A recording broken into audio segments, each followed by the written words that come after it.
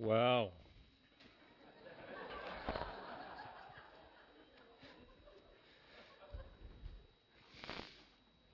When he talked about me being his protector, I thought straight away he's not going to tell that story. I was at high school and he was at primary school, and there was this Maori guy that was giving him a hard time, and that upset me, and I wasn't at school to protect him. So the bus came past, stopped at their primary school, and I got off the bus because I saw this guy. He was a big guy. No.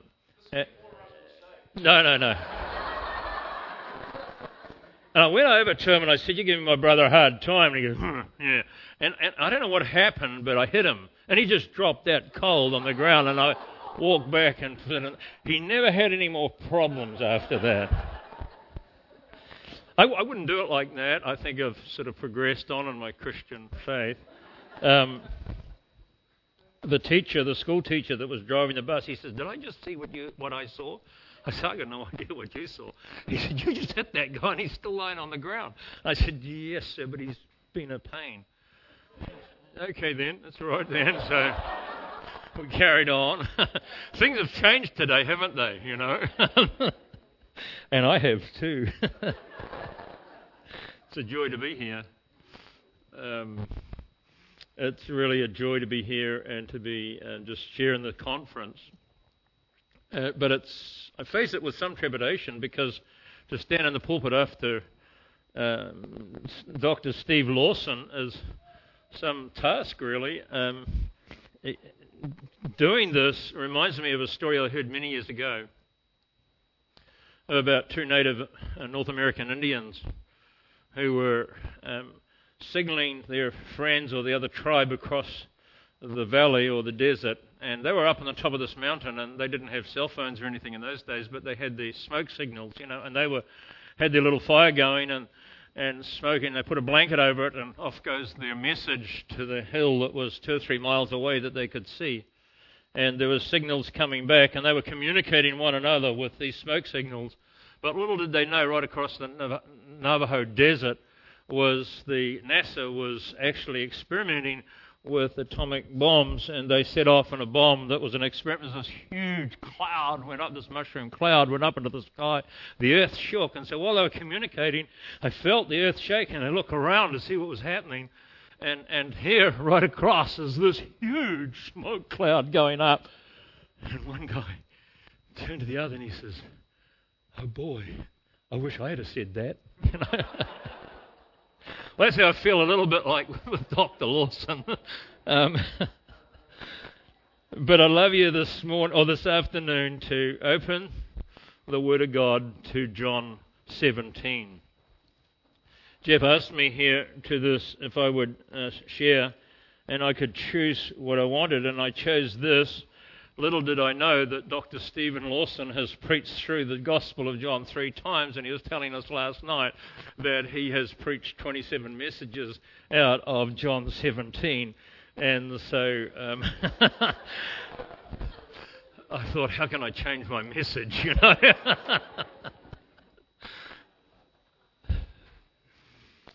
Turn to John chapter 17.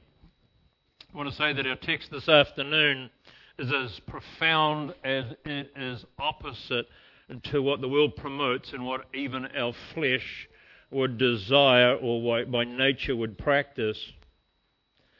The text is as deep as it is intimate, because it's the very heart of the Saviour who is about to become the sin sacrifice for the world. And our text this afternoon is as if the Lord Jesus himself takes us up in his arms and carries us really to the heart and the bosom of the Father. For surely it's the deepest longing of the Father, because the Lord Jesus himself prays this. And so he takes us to his heart by praying this and sharing this with us, because it's the heart of the Father that God's people, his own people, walk with him in truth. They glorify him by walking with him in truth. And so here's the text, John 17 and 17. Here's Jesus praying to the Father. He says, "Sanctify them in the truth. Your word is truth.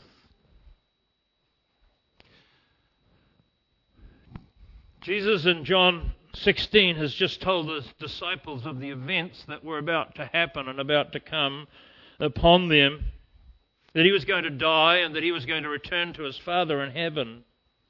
And he tells them in figurative language that his death, about his death and his resurrection, and that he had overcome the world. And he uses language as if he had already completed the task, but he could use that language because it was sure that he would complete the task. It was positive. It was an assurance. It was a fact that Jesus was going to die. He was going to be buried. He was going to rise again from the dead. And he was going to overcome evil. He was going to overcome the world. And so he uses that language even though he hadn't yet gone to the cross. And he had the full assurance of the Father, that the Father, his own Father, the Heavenly Father, and his supreme omnipotence would actually raise him from the dead, and he would overcome the world. So he could use that language. That's in John chapter 16, coming into this time when Jesus prays now to the Father. And I would presume, too, his disciples are still around. If you read the context and you flow through, I think the disciples are here listening to this prayer. And so we come into John chapter 17. And it's to the Father that Jesus turns now in this incredibly deep, intimate prayer. And in the first 5 verses, Jesus prays for himself. But I want you to notice in those 5 verses something that he prays, a focus that's there. There's a focus that God, his Father, is center to it. Look at verse 1. It says here, and I'm just going to read bits and pieces of verses as we do our introduction and coming into our message. It says, glorify your Son, that your Son may glorify you. On the heart of Christ is to bring glory to the Father. Even though he's facing death, he still wants to bring glory to the Father. And he says, glorify your Son, that the Son may glorify you. Jesus' prayer is focused on the Father. And when we come to verse 3, he's talking about eternal life. And he says, he's given it to all those who belong to him. So God is still focused here to know God. Look at verse 3. And this is eternal life, that they may know you, the only true God, and Jesus Christ, whom you have sent. You see, he's given eternal life to you and to me, and to these immediate readers here who were his, so that you and I might know God. That's what he's given, and that costs a cross and a pathway to the cross so that you and I can have eternal life, so that we may know God. You see, his focus is his Father. And in verse 4, Jesus tells the Father that he's brought glory to God by accomplishing the work that the Father has given him to do. You see, it's all about the glory of God. And then Jesus, in verses 6 to 19, he prays for the disciples, or he prays for the apostles, and those who already belong to him. And his prayer, again, is focused on the work of the Father. And it's as if the apostles themselves were now the ones to continue the work. And in reality, they were. They were the ones who were to continue the work, and that's the sense of those verses 6 to 19. And Jesus prays that the Father keep those people in his name. And he prays that he keeps them safe from the evil one. And he prays that the Father set them aside in the truth, and that they serve the Father even as Jesus has served the Father. You see, don't lighten this prayer. This is an important prayer. This prayer comes from the very heart of God, because Jesus only ever says the thing his Father wants him to say. And in this prayer here is exactly what God wants him to say and wants him to pray. And you see, so we're getting in John 17 and verse 18, it says, as you sent me into the world, so have I sent them into the world. And so we should be getting the idea here that there's a task for us to do.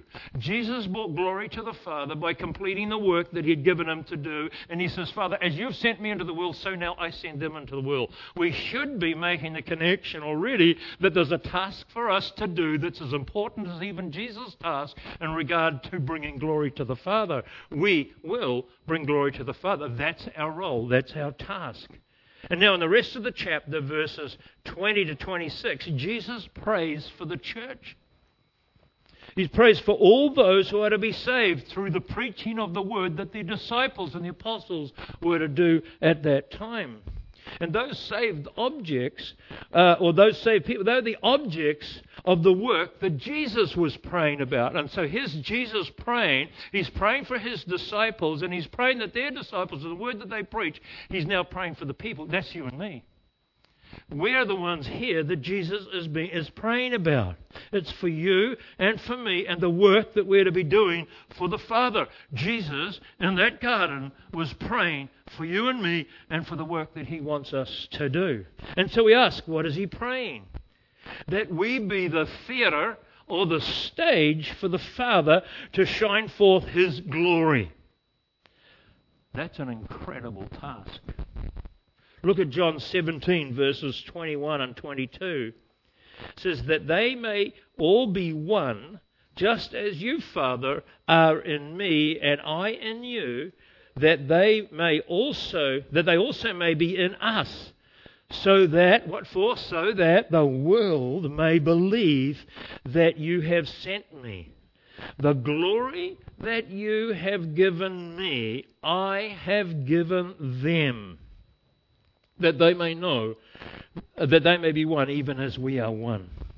You see, Jesus' whole prayer is about the glory of God. It's about the glory of the Son. And it's about the people doing the work that Jesus now can't do because he's going back to heaven. And it's about bringing glory to God in the things that he's asked us to do.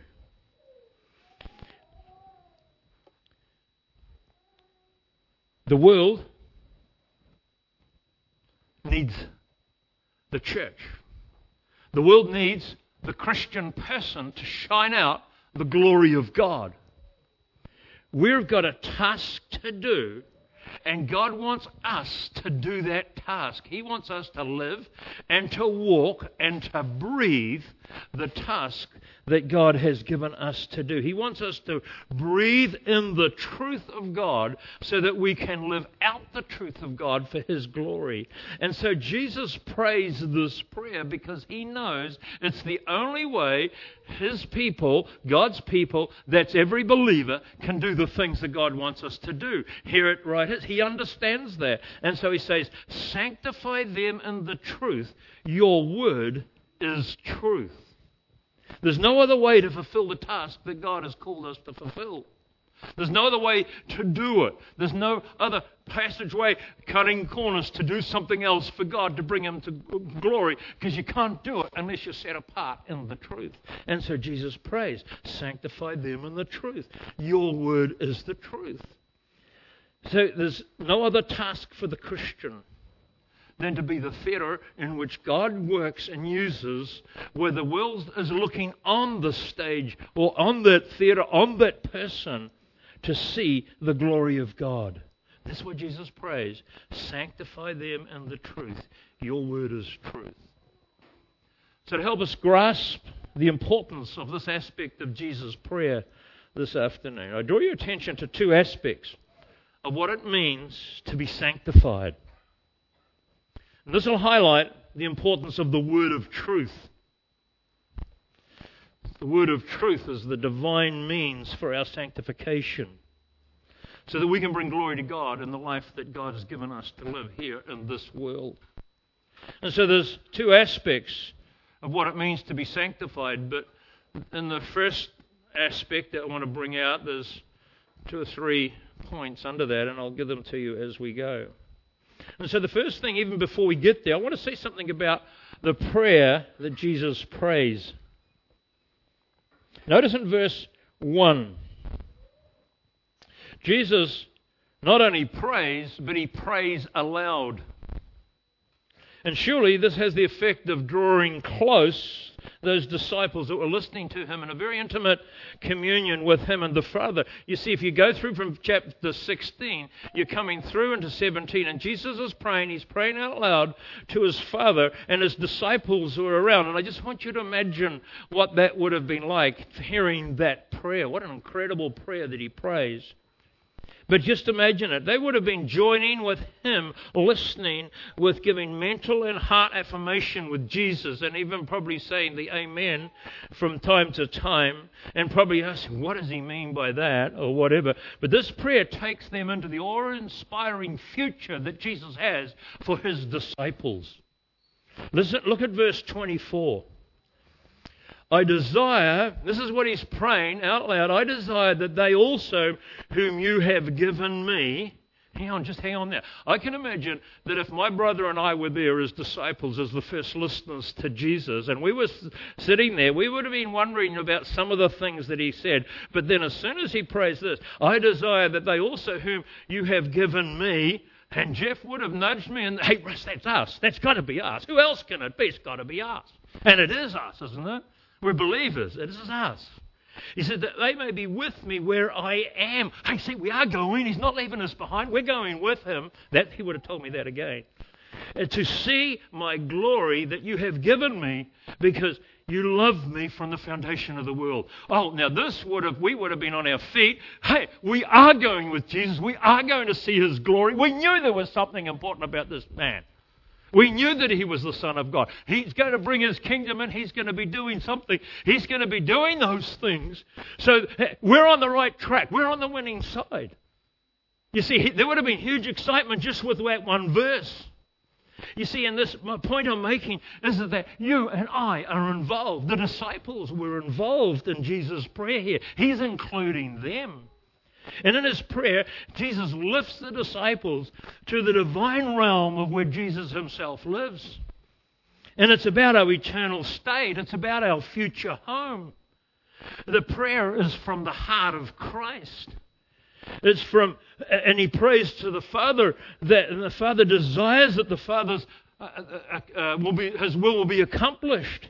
He wants to answer the request that Jesus makes because the prayer comes from the Father.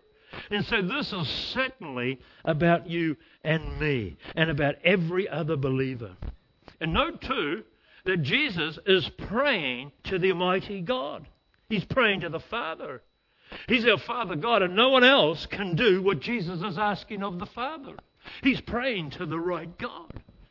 He's praying because he's praying this because we're his children. This prayer is for none other than the children of God and for every believer. And if it's for the ones the Father has given to Christ, then this prayer is also for the believer, every believer that walks on this earth. You see, there's nobody, and the point I want to make here is that there's nobody left out that's a believer in Christ. And as we heard this morning, if you walk through that door and Christ is the only door, then this prayer is for you and it's for me. We can't excuse ourselves. We can't say, hang on out the side and just, I'll just drift along. No. This prayer, this is what Jesus has prayed for you and for me personally. We're involved. There's only one true God. And there's an immediate implication that if we are the children of God that Jesus is praying for, then we got to listen up. We need to know what it means to be sanctified. We need to know what it is to be sanctified in the truth, because that's what Jesus is praying about. And while we're not the immediate listeners to Jesus' prayer, and to the audible voice of Jesus, Jesus' prayer resounds today with the same heart, with the same truth, with the same power, with the same goal, and equally the same effectiveness. Because if Jesus was here in person, he would be praying the same thing, and he is, because his word is alive and it's living, and it's in the power of the Spirit of God that Jesus is praying. And his prayer is resounding throughout all time for you and for me. And this is his words. It's as if he was here today speaking the words. And he says, sanctify them.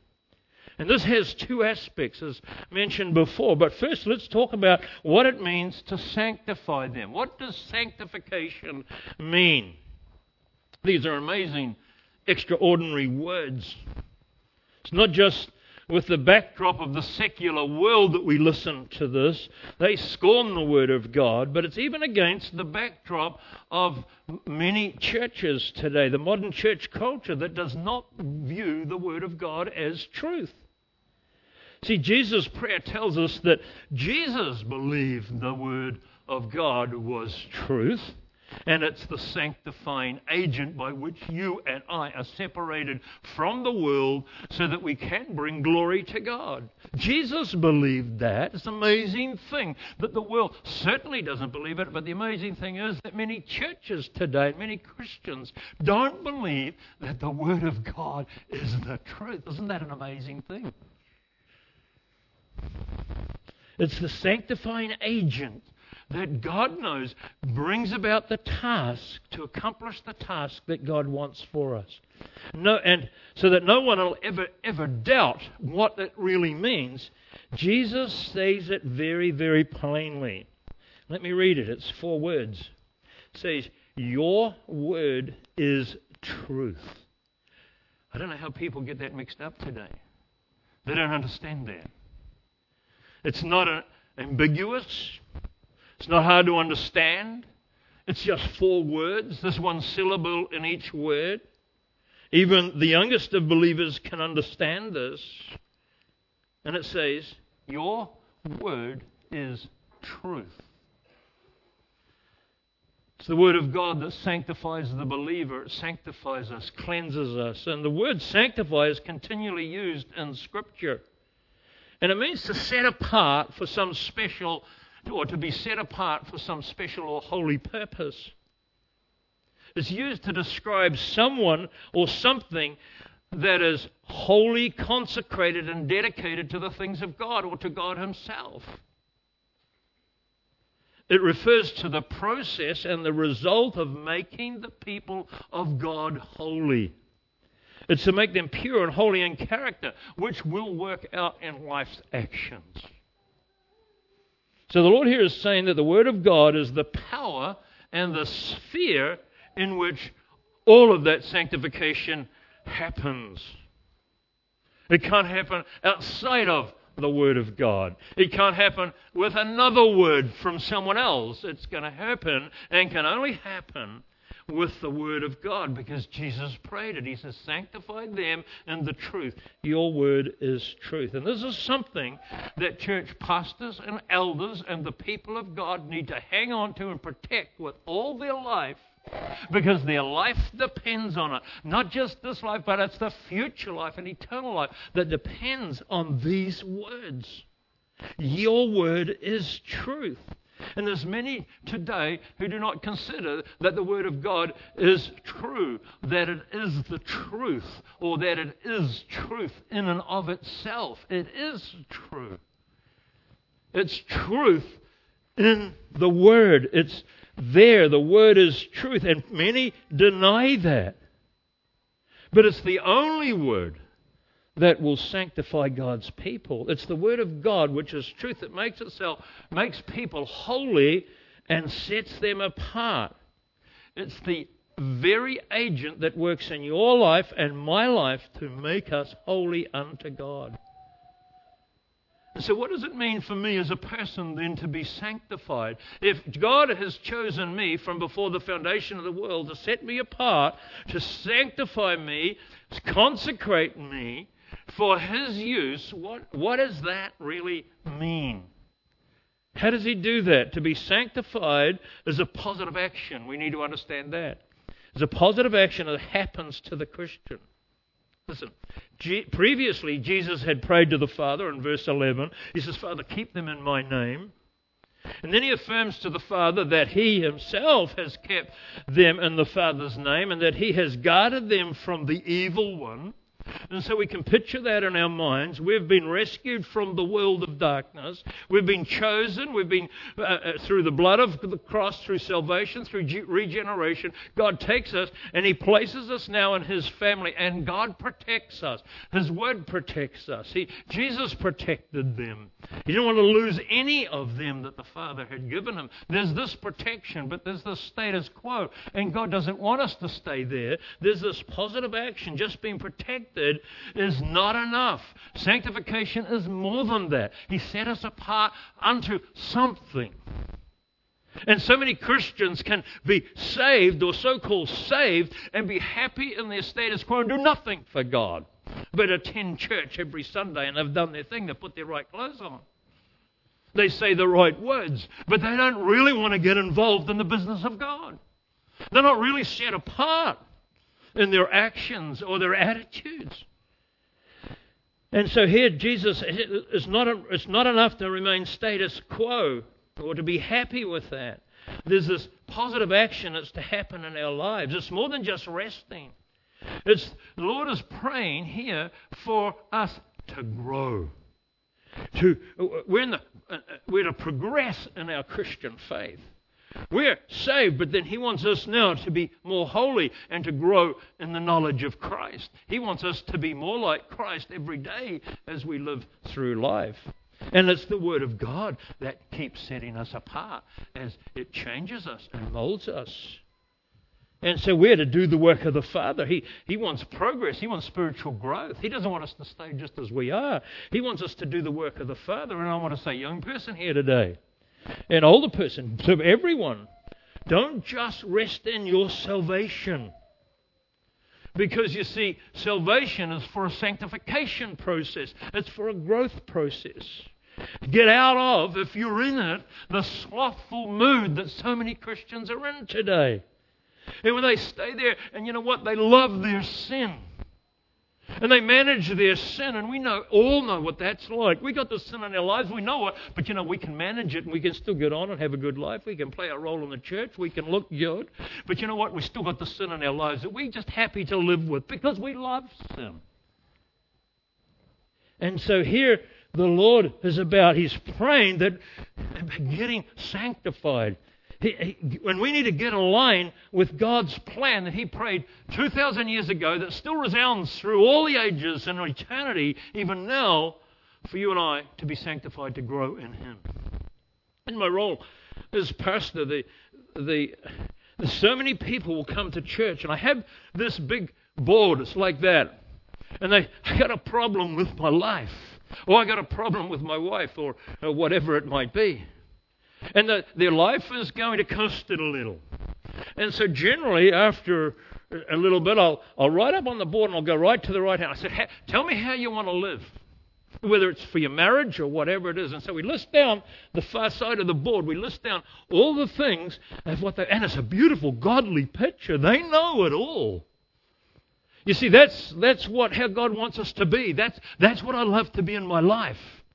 I say, okay, so we write all those things down because there's the goal. Okay, so we come over to the side of the board and I ask, so what's evident in your life? What characterizes you now? Oh, and it's a mess. There's arguing, there's fighting, there's separation, there's division, there's all the things that you list. I don't want that. It's making my marriage too hard. I got to somehow change. So you want to get in the sanctification process. Well, you know what? You got to go to the Word. And so therefore the gap between the two, how long do you want to take to get there? Oh man, I want to get there quick. I said, I bet you don't. You see, because I know the heart or the nature of how, because I'm one too. I am a sinner as well, saved by grace, praise God. But you see, I know people find it too hard to go to the far side. You see, and so we'll go through a counselling stay, we'll go through several weeks. Oh, and it's wonderful. They tidy up the sin in their life. But halfway, they're getting to the stage now where they can manage their sin. And so therefore, and the counselling drops off. They don't want to go the full length. You see, Jesus knows that too, and He says, sanctify them with the truth. And He wants us to be more like Christ. He wants us to keep growing. And as long as we're alive in this world, and as long as we're breathing, there's still sanctification process to happen because that's what Jesus prays for you and for me. And so many of us stop halfway because we still love some sins. We still look okay to the world and to the Christian community, and we can manage the sins. But God doesn't want you to manage your sins. He wants you to get rid of them, put them off, so that you can be like Christ. He wants us to get in line with God's plan that He prayed for you 2,000 years ago that's still effective today and is still praying today. And so we ask, well, what does God want to set His people apart unto? Well, we can't unfold every aspect of sanctification. There's just two aspects of this sanctification process that we'll look at. If you're taking notes, here it is: consecrated unto God for service unto God. Consecrated unto God for service unto God. This is what the Father desires of us. And so I draw your attention to the use of the word of sanctification or consecration in verse 19 of chapter 17. And it says, and for their sake, this is Jesus praying, for their sake I consecrate myself that they may be sanctified in truth. Wow. See, Jesus consecrated or sanctified Himself, so it cannot be that this means a cleansing from sin, because Jesus had no sin. There's another element to the sanctification process. See, there was no fault at all in Jesus. And the Holy Father spoke from heaven and said, this is my beloved Son in whom I am well pleased. This is not about being saved, the use of the word here. It's not about being saved and cleansed from sin, but rather it is that the saved person be consecrated wholly and totally unto God. Even as Jesus was in His work of service, as He busied Himself only with the things of God. He was always about doing the Father's will. He desired to do nothing else.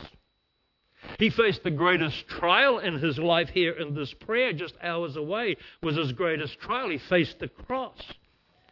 And He prayed, not my will, but your will be done. See, He had no other calling but to do the Father's will and to set Himself apart to do that. And as Jesus is praying, He's pleading with the Father that all God's people be consecrated, sanctified, and set apart for the Father's use. He's praying, Father, set them apart to yourself, even as I have been set apart to do your will. He's praying, Father, let them be holy unto you. Father, let them have hearts and minds and wills that seek to do your service continually and always. Father, let them be the temple of your own indwelling. Father, let them be instruments consecrated unto service for your work on this earth. And we can easily understand the idea of consecration. Because, you see, there's a history of it with the children of Israel, of what's consecrated and what's sanctified or set apart for God's use. And we go to the Old Testament, Leviticus, and find that. And here the Lord instructed Moses on how and what should be consecrated unto him. There was the tabernacle, there was the utensils, there was the altar. There was the oil of anointing poured out on the people, on those utensils, so that they would be holy for the Lord. They weren't to be used for anything else. They were clean and holy and totally dedicated to the Lord. You know what? You can't. It's not like church today when you're having a party at home or something at home and you're running short of dishes and you need an urn or you need something. Let's get it from the church. It's a little bit different to that. You couldn't go up and take the utensils from the temple and take them home because you got a party on that day. You see, these things were wholly consecrated unto the Lord. But there's an image coming through here. Because you and I are wholly consecrated unto the Lord. We're not for our own use in that sense. And remember Achan. He took spoil from Jericho, did he not? He took spoil from Jericho and hid it in under his tent, under the bed in his tent.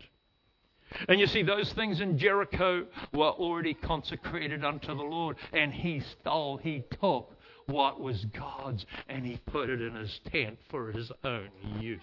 And beloved, he and all his family died. And that wasn't just an event in history. That was there for your learning and my learning so that we would fully understand what consecration is. When we're consecrated to the Lord, and that happened when God saved you, we're going to be careful how we live. And if you're finding it hard to live as God wants you to live, then, beloved, read the Word. It consecrates you. It sets you apart. Achan and his family died. And we can go through lots of other illustrations too. There was a family chosen from the tribe of Levi, Aaron and his sons, and they were set apart. They were sanctified for the Lord's use. And we read in Leviticus how there were animals sacrificed, and the blood was taken, and holy oil was taken. It was sprinkled on Aaron and his sons and on their clothes, because they were separated unto the Lord for the Lord's service to do work that no one else could do but the men that were chosen and the holy vessels that were chosen. They were holy vessels to do holy work for God. They served the Lord in the temple, we read in Leviticus. They performed duties that only them alone could perform because they were consecrated unto God.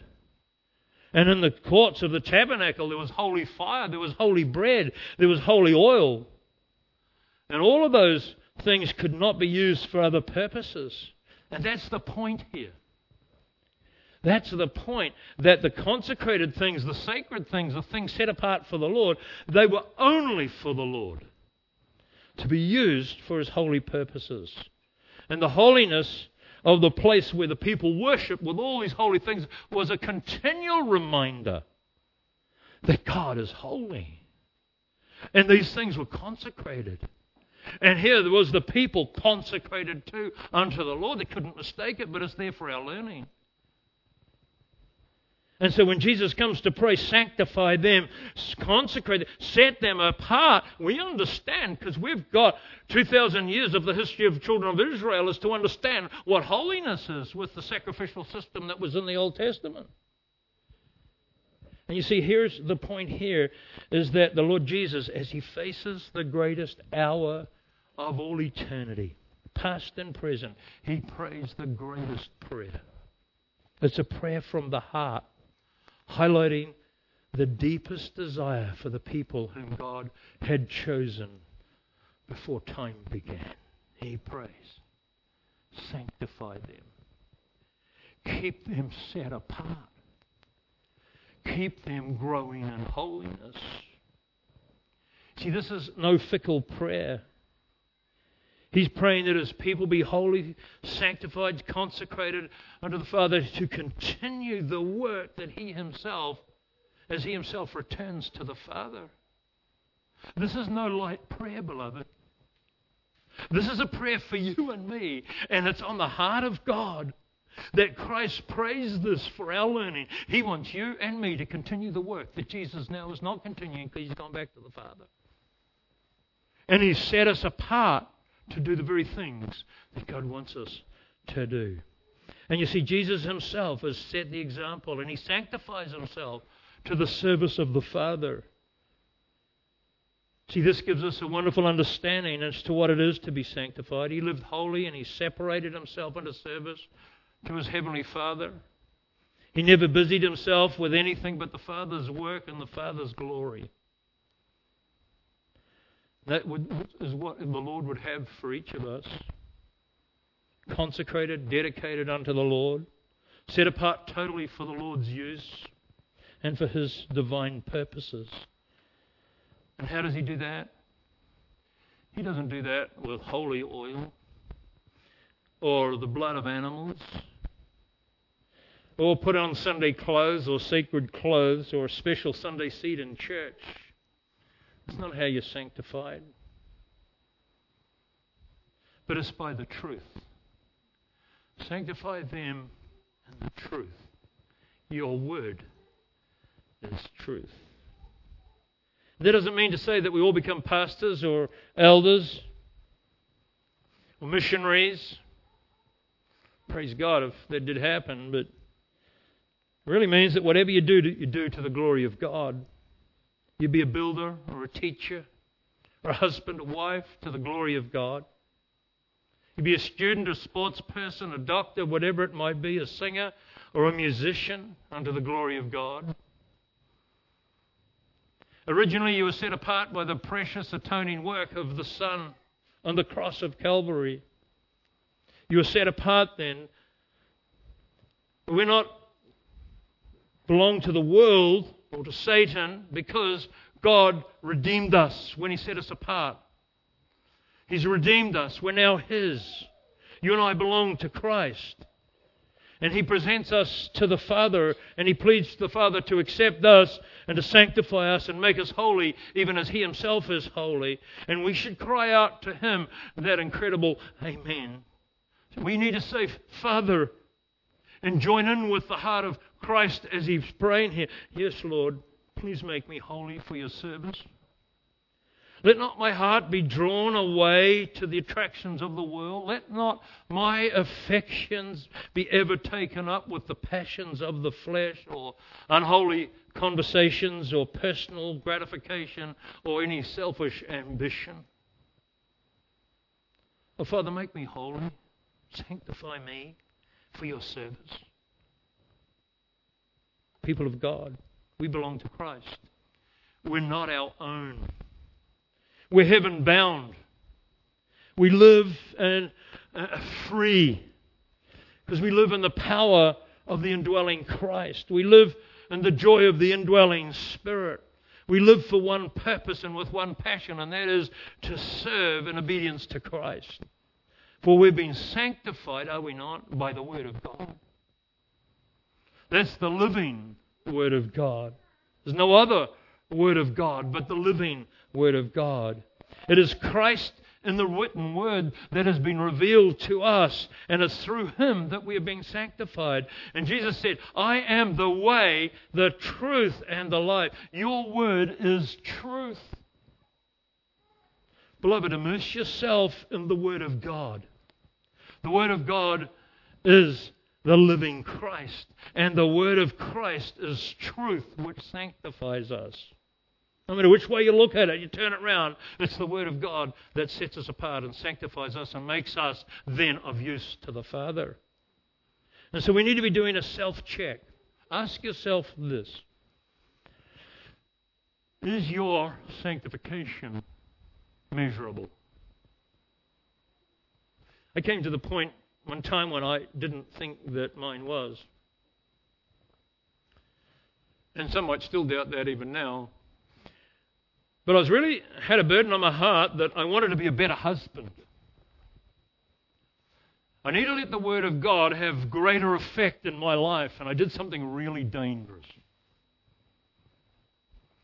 I said to my wife, I said, we're going away for the weekend, and I want you to read a chapter in Kent Hughes' book, The Disciplines of a Godly Man, and it's the discipline of marriage. And I was challenged by a lot of things that he said in there. I said, I want you to read that chapter, and here's an exercise book, and I want you to write down all the things that you think I could change in. And we're going to go away for a weekend, and that's all we're going to think about, the Word of God and how that I can bring my life into the line with the Word of God more. My desire was honourable, I think. My wife was very, very gracious, and she didn't fill up too many pages. I'm still working through them, and that was about 15, 20 years ago. I've never had another weekend like that. I haven't been game enough. But you see, I wanted the Word of God to change my life. So often we get into the Christian rut, and we stay the same. We put up with each other's sin. And there's no endeavor to try and change and to be like Christ. And if you've never had a weekend like that, men, husbands and wives, I suggest you have a weekend like that with prayer and the Word of God and a wife to help you separate yourself, or to see that the things in your life are honoring God. It enriches your marriage if you're married. See, is your sanctification measurable? Are the habitual sins and those flaws in your character that you feed and protect, are they fading away so that you're looking even more like Jesus today than what you did a year ago? Or are you slothful in your approach, sleeping when it comes to being sanctified by the Word? So under the sanctification process, firstly it's consecrated unto God for service unto God. And here's the second aspect of this sanctification. Consecrated unto God, separated from the world. Now I draw your attention to verse 10 and following. Verse 10 in chapter 17 says, all mine are yours, and yours are mine, and I am glorified in them. Well, can we read that again? All mine are yours, and yours are mine, and I am glorified in them. God, Christ, is glorified in us. Christ is glorified through the life of the believer. And that's a powerful challenge. It's powerfully challenging to know that Christ is, or the Lord has set you and me apart to be the specific purpose of putting the glory of Christ on display in this world. That's an incredible calling, but God doesn't leave us helpless. He gives us a Spirit to help us, but that's beside the point here today. But here's the task that you and I have been given. God has set you aside. He's given us His glory so that we can bring glory to Him in this world and show the glory of God in this world. And He says, how are we to do that? Or we ask, how are we to do that? Look at verse 14. I have given them your word. Remember that Christ is the Word. The Word has been manifested to them, and that the Word of Christ, and it is the Word of Christ that they have faithfully received, and that Word has made them strangers in the world. See, even being strangers in the world brings glory to God, because it says here in verse 14, I have given them your word, and the world has hated them because they are not of this world, just as I am not of this world. Christ was hated by the world. He was crucified, and yet He comes to this point in His life. His Father, I brought you glory on this earth by doing the things and completing the things that you've given me to do. And so therefore, when you're hated by the world and you're a stranger in this world, you're bringing glory to God because you're standing up for Him. You're letting people see Christ in you. See, Jesus was sanctified unto His Father and separate from the world. And because we have the Word and believed on the Word and we follow after the Word and we're people of the Word, we too are separated from the world and we're hated by the world. Jesus could easily have asked the Father, when they said, Lord, take them out of this world. But He didn't ask that. He says, Father, protect them in the world, because He's got a role for you and me in this world. He says, I do not ask you to take them out of the world, but that you keep them from the evil one. See, from the time the God of all grace set His saving grace upon you and upon me, we have been singled out by Him for separation, to be distinct from the world. See, your name was written in heaven. You were washed in the blood of Christ from all your sin. You were sealed with the Holy Spirit, marking you as God's and God's alone and no one else's. You are eternally protected by the power of God from the evil one. You have the promise of God that all things will work together for good in your life. You see, God is on our side. And even though we're strangers in the world bringing glory to God, nothing's going to happen to us that's going to take away eternal life or the safety and the protection of God. We're going to look different when we let the Word of God change us. We're going to be separate from this world. We're going to look different. We're going to sound different. We're going to think different. We're going to smell different. We're going to love differently. We're going to speak differently. And we're going to serve differently. We're going to love differently. And we're going to live differently. We're totally and utterly separate and strangers in this world. See, all of that spells out separation. And it means that you and I are going to suffer. We're going to suffer, but it's nothing compared to the glory that we are going to receive in a coming day. And in fact, the glory is so great. The future that you have, you're going to enjoy the suffering because it's going to affirm to you that you don't belong here. When you have opposition for standing up for righteousness and for Christ, and you're separate, and you come across ridicule, or you're ridiculed because of it, it doesn't bring shame in your heart. It brings joy. Because you belong to the Father. The Lord knows that we're going to have problems. We have this flesh as well, even that we've got to combat with. And our flesh is enmity with God. It's not just at war with God, but in itself it's enmity with God. And we've been elevated in our salvation to the heavenly places, to the warfare, we read in Ephesians, where there's 24/7 battle with the heavenly realm, against the evil angels, against Satan. Satan's after your soul 24/7. But here are the promises, don't worry. You see, you're protected by God. Jesus has prayed for your protection. And we have trials that test our faith and even at times make our heart tremble. But Jesus prays. He prays the prayer that protects every believer from all evil power. He prays and he pleads to the Father. And this is what he prays. You might have heard it. Sanctify them in the truth. Your word is truth. Beloved, the Lord would have those who are dedicated and consecrated unto Him. He'd have them separated from the world. Verse 16 says, "They are not of this world, just as I am not of the world." That marks us different. That marks the church as different. But I'm not convinced today that the church of God is too much different from the world. There are those today who teach and practice the different teachings, different teaching to that of what Christ has taught. Instead of being separate from the world, they work hard to be like the world. It's amazing. They try and attract the world by assimilating into the world. The churches themselves put aside the Word of God and replace it with man's word. And to do that, they work on the philosophy of the world. They work on this philosophy that to win the world, you need to be like the world. You need to make the unbeliever comfortable so that somehow you can draw them in. It all comes down to your theological understanding of salvation. God wants us to be separate. He knows. But sometimes man thinks they know better, and there's many of them thinking they know better than God. And so they have their churches and teach their churches to be more like the world. They want to be accepted by the unbeliever. And they give messages that puts the person at ease. And in so doing, they strip away the very sanctification process that God wants for the Christian to even be better. And in fact, it's encouraging the Christian to actually be like the world. Shame. Shocking. What a tragedy it is in our churches today when those messages are being preached. The pulpits muffle the truth.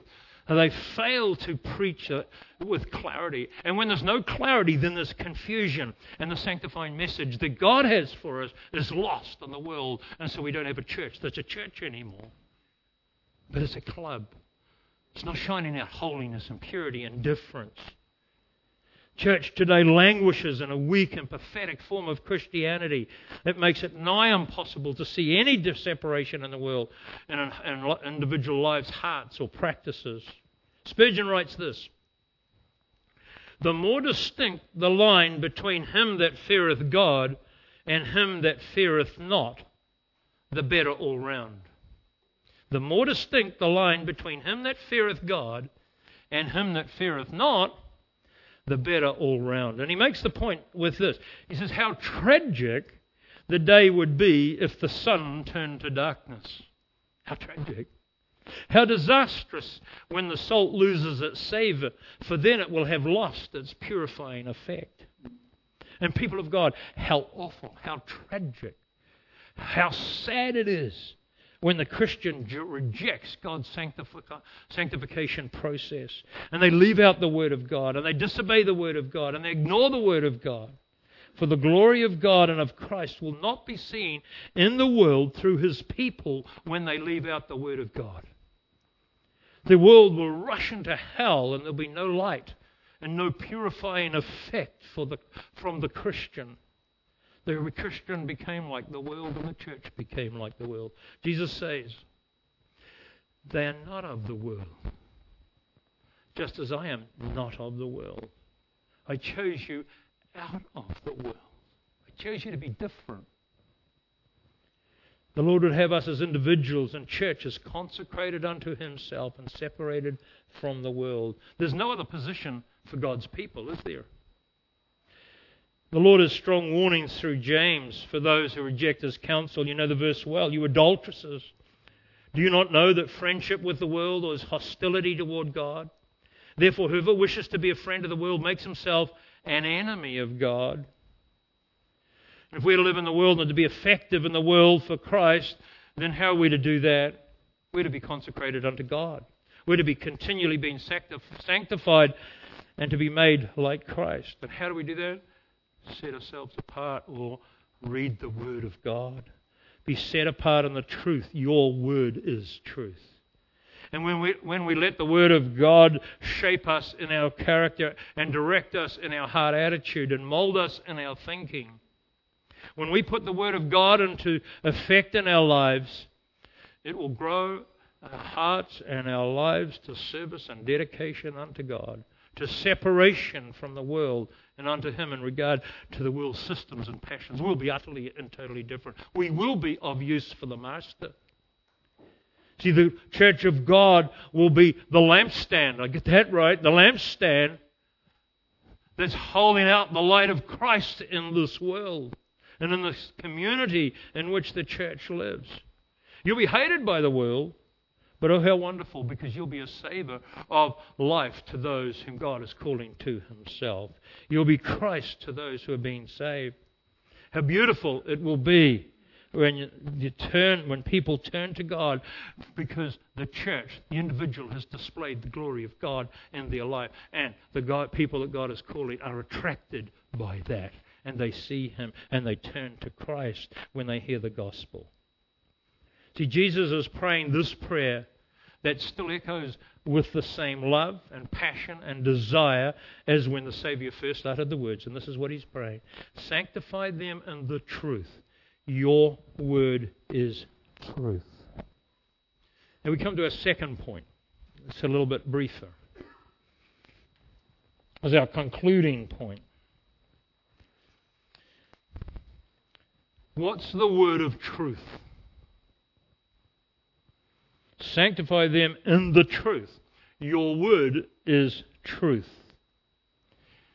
Your word is truth. Jesus is praying, Father, make them holy in the truth. You see, holiness and truth go together. You can't have holiness and error and expect a holy person to come out of that or to produce holiness in a person's life. Holiness is never produced by a belief in something that is false. Presently, the Lord is putting on display on the world's stage for all to see the Muslim views expressed through the ISIS movement and the radicals. That's to the nth degree. There you have doctrinal falsehood and lies producing what doctrinal falsehood and lies will always produce. That's death or sin and evil and eventually death. And then, of course, there's eternal death that follows that. But doctrinal truth and holiness holds hands together, and they produce sanctification, Christ-likeness. They'll grow a person to be like Christ. And while the example I've just used is to the extreme, I know. But you see, it doesn't stop there. Error trips up the Christian. It starts generally with ever such a small step. The shift increases with time. If the Word of God is not the truth, and you don't consider it the truth, then you can have a relatively good Christian life and fellowship, but you see, it's the person after you that's going to be destroyed because, you see, they haven't got the foundation that you once had that you moved from. And it's illustrated in Harold Lindsell's book, in the battle for the Bible. Here he uses the analogy of the continental divide that sheds water either into the Pacific Ocean or the Atlantic Ocean. You've got America continent in between. And the continental divide starts up in Alaska, it comes down through Canada, goes right down through North America and down into Mexico. And it divides the land. And when it rains, right at the top of the mountain, there's only that much between two raindrops. But it depends on which side of the mountain it falls as to which ocean it ends up in, and it's a world apart, the oceans. And he says this, there's a world of difference. He says this, errancy and inerrancy, that's error and truth, constitute the two principles, and which one a person chooses determines where he will end up. The generation of those who first gave up biblical inerrancy may have a warm evangelical background and real personal relationship with Jesus Christ, so that they can live theologically on the basis of their limited inerrancy viewpoint. But what happens when the next generation tries to build on that foundation? You see, to understand and believe and to hold to the truth is vital for the foundational stone on which the Christian grows spiritually and passes that truth on to the next generation. And that's what God wants us to do. That's what Christ was praying for in the garden. In this John 17 prayer, he says, praying for those who are going to be saved by these people whom preach. And he's praying also for the people that are going to get saved through the preaching of this generation. You need to be preaching the truth. You need to be living the truth. You need to be setting that example and being holy and consecrated and set apart unto God, because you see, that's the foundation again for the next generation of how you've viewed the Word of God and how you've lived accordingly. And we need to ask, what is the truth? The truth is something that is revealed. Is it something that's revealed to me by some private communication or someone, even God? What is truth? What is the truth that's talked about? Do I wait for some special revelation from God to reveal to me what the truth is, so that then I can act on that and be sanctified with this extra word that God has for me personally? And there are many today who supposedly say that that is how you are to get truth and that's how you're set apart by God. Go for an extra word from God. In fact, people easily use that phraseology. They say, God said to me, or God spoke to me. And they speak as if God has personally spoken to them. But listen to this profound statement from the Lord. You probably know it off by heart by now. This is what Jesus says. And He only says what the Father wants Him to say. And here it is. Sanctify them in the truth. Your word is truth. We can't mistake that. That's understandable, isn't it? Your word is truth. And that's what Jesus is talking about. And what a blessing we have for all that is necessary to sanctify us and to set us apart and consecrate us for God, to service for the world, is the truth of God. Your word is truth. We need to expend ourselves in the study of the Word of God. We need to immerse ourselves in the truth. We cannot just read the Word and think that we're going to be holy and separated. It's more than that. We need to immerse ourselves in and study the Word. We need to take the Word of God like a young man takes the love letter. I think they might write them still today. I know I got a few when I was courting. And I would take the letter and I would read every word and I would explore the depth of every word to extract from it every love sense and love word or motion that was in the word. I wanted it all. Oh, I would read that probably to my shame more than what I read the Bible, every letter that I got. You see, so we're to take the Scriptures. Here's the love letter from God. Here's the thing that sets us apart from God. It's the Word of God. We're to take it and explore it. Paul says to Timothy, be diligent to study or present yourselves as approved. Be diligent to present yourself approved to God as a workman who does not need to be ashamed, accurately handling the word of truth. See, Paul understood that the Word of God is the thing that sanctifies a person. And so he's encouraging Timothy, study the Word of God. Don't be ashamed. You know, I fear for a lot of believers, they get through life. They've never studied the Word. They've never let the Word set them apart. And so there's not so much sanctification for them, but there will be a coming day when they will feel shame and no shame. The writer of the Hebrews, he rebukes the people of his day, saying to the people, you have not actually obeyed the Word of God. You've stuck on milk. You've never put into practice the things that you know to be right.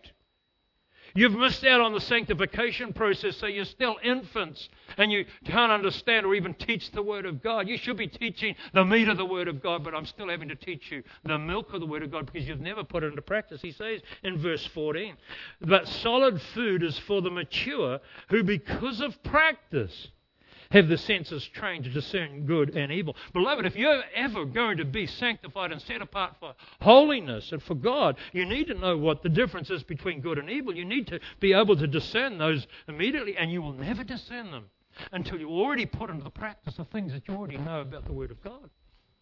That's clear. That was the problem. It's there written for our learning.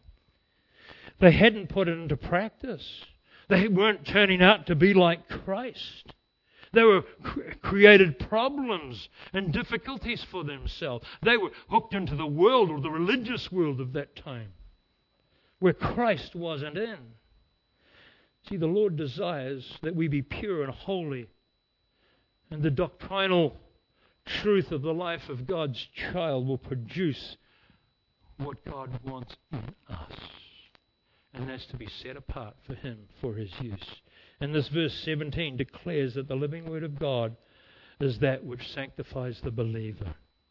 It's the Father's Word which Jesus had given to the disciples as He Himself had received it from the Father.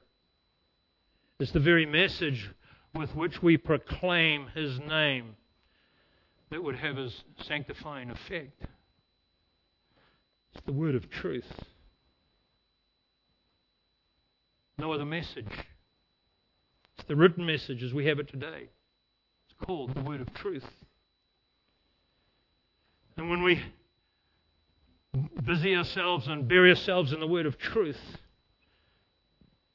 it affects our daily lives. It destroys sin in our life. It draws us closer to the likeness of Christ. It will develop in us hearts to love and serve Him. It will drive us to incredible feats so that we serve beyond our human ability, and we serve in the power of the giftedness of His Spirit and the power of the Word of God, because we've been set apart, we're made holy, and God can use us for all that He wants to use us for and has gifted us for. And so I ask in concluding, will you let Christ renew your hearts for His Word and give you a love for His Word so that you'll read it and that you'll fall into line with the sanctification process that God has set apart by reading and studying and drinking and feeding on the Word of God. Will you do that as personal people? Will you pray this prayer for your church? Because our churches need it. That the Word will be a preeminent place, have a preeminent place in the church. That your pastor will always preach the Word. That you'll ask for protection of the pastor's life, that he will never be taken up with anything of the world, but he will then busy himself in the study of the Word of God so that he can bring truth so that you and I and your children and your grandchildren can be sanctified and set apart for eternal glory. Young person, will you love Christ enough to want to be like Him in all purity and holiness and fit in with the sanctifying work of the Word of God in your life? Will you do that? It'll mean that you need to read it, you need to study it, you need to set time aside. You need to treat it as preeminent in your life, because you'll never come to anything for God unless you read the Word, because it's through the Word that He sets you apart. May the Lord bless you. That the Lord have the last say, sanctify them in the truth. Your Word is truth. Let's pray together. Father, we say thank you for your Word. And Father, as we study your Word and we evaluate our lives in the light of your Word, we fall short. We think of the things that we didn't do and we should have done, but other things took our time. Well, Father, increase our love for your Word, because in the Word is Christ. We can't separate the Word and we can't separate Christ. We don't want to study your Word just because it's intelligence or it's knowledge. Father, whenever we read it, whenever we study it, let us come face to face with the living Christ. Let your word be intimate in our lives. Let it be powerful. Let it be effective, we pray, because we want to be set apart and sanctified, consecrated unto you for your service. Father, we ask this in Jesus' name.